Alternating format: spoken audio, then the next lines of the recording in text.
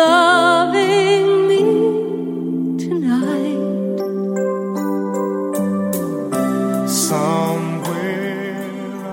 Hi everyone, welcome to Around the World in 80s Movies. My name is Vince Leo. I am the author of the film review website Quipster.net. I've been doing film reviews for over 20 years. You can read all of my written work, over 4,000 reviews to choose from at my website. Quipster.net is where to go, QWIPSTER.net. I don't just cover films of the 1980s on that website. In fact, I have films from the silent era all the way through the current releases. You can read them all there.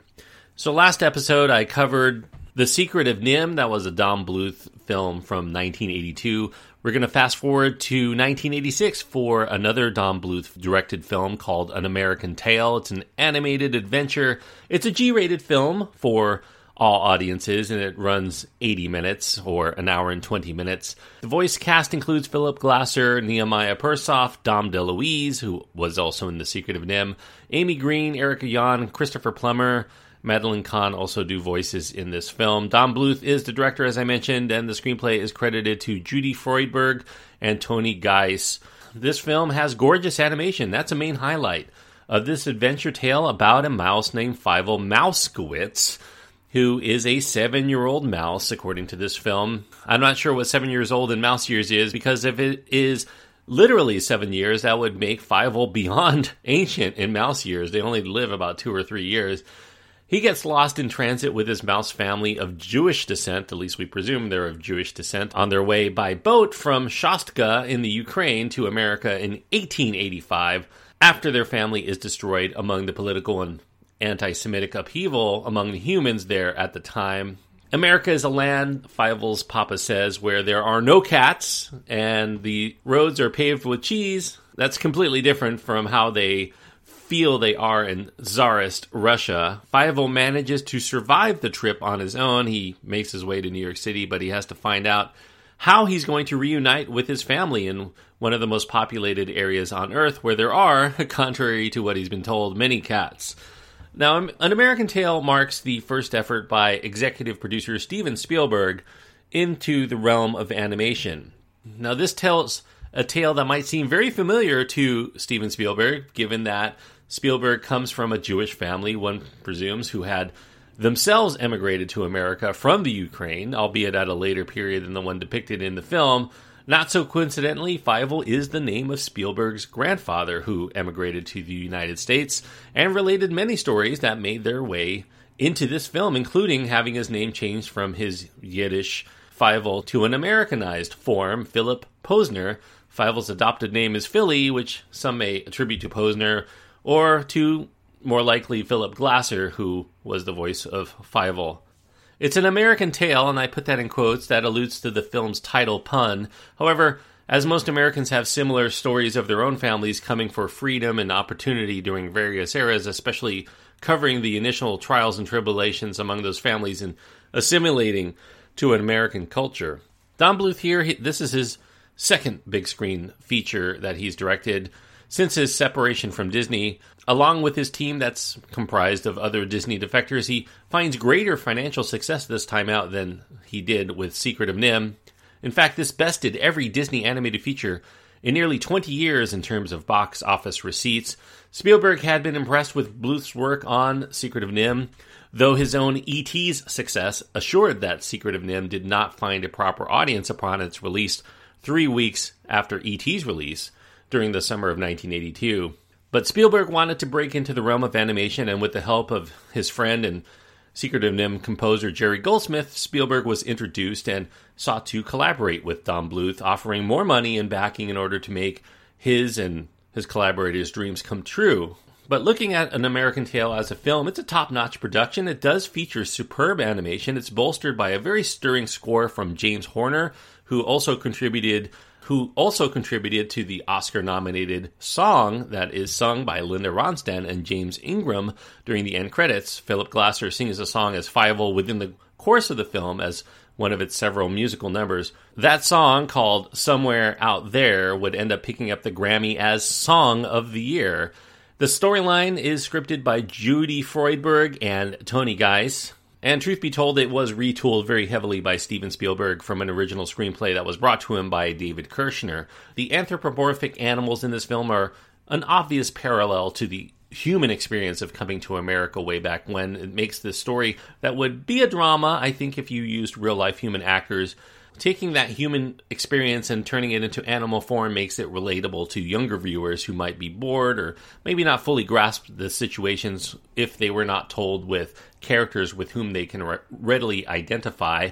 The voice work in this film is also top-notch. I do have one nitpick, though. Fievel and his sister, Tanya, who is voiced by Amy Green, they don't exhibit the same accents, these thick accents that were given to the parents, although they all come from the Ukraine at the beginning of the film. There's no reason why Fievel and Tanya should have American accents where their parents have Ukrainian accents if they've never left the Ukraine.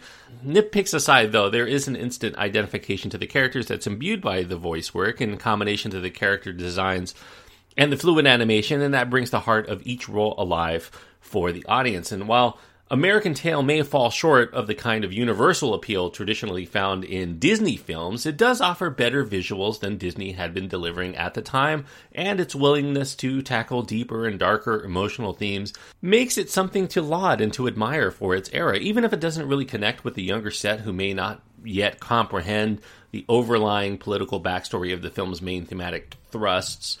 In addition to besting Disney's own mouse-centered film that was released the same year in 1986, The Great Mouse Detective, at the box office, American Tail did way better than Disney's release.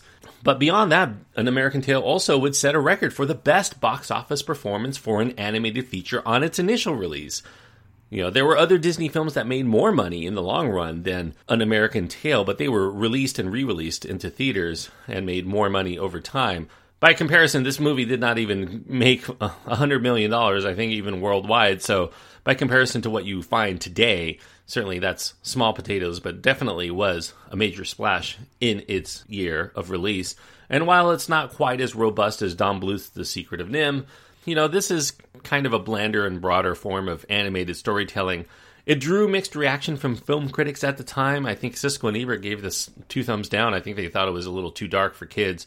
An American Tail, nevertheless, would become a hit with audiences, and it's still worth admiring for not spoon-feeding its sugar-coated take on racism and anti-Semitism and xenophobia to the younger generations that may never have heard of such stories, or on the trials and tribulations of many people around the world who decided that America is the place to be to escape those so-called cats that sought to devour them of various types in different countries. Sadly, as Fievel comes to learn, that while things may be better in America, the cats are quite alive and well in the land of freedom and opportunity, and still are quite alive today, which I think is the one thing that does make me kind of sad at the end of this film. I'm going to give An American Tail 3.5 stars. I do think that this is a good film. I really do enjoy the animation as well as the main storyline. I do think that this is definitely a different take, and for family fare, especially of the 1980s, at least it was trying to do something completely different, and I really do respond to that quite well. Fievel's adventures would continue, by the way,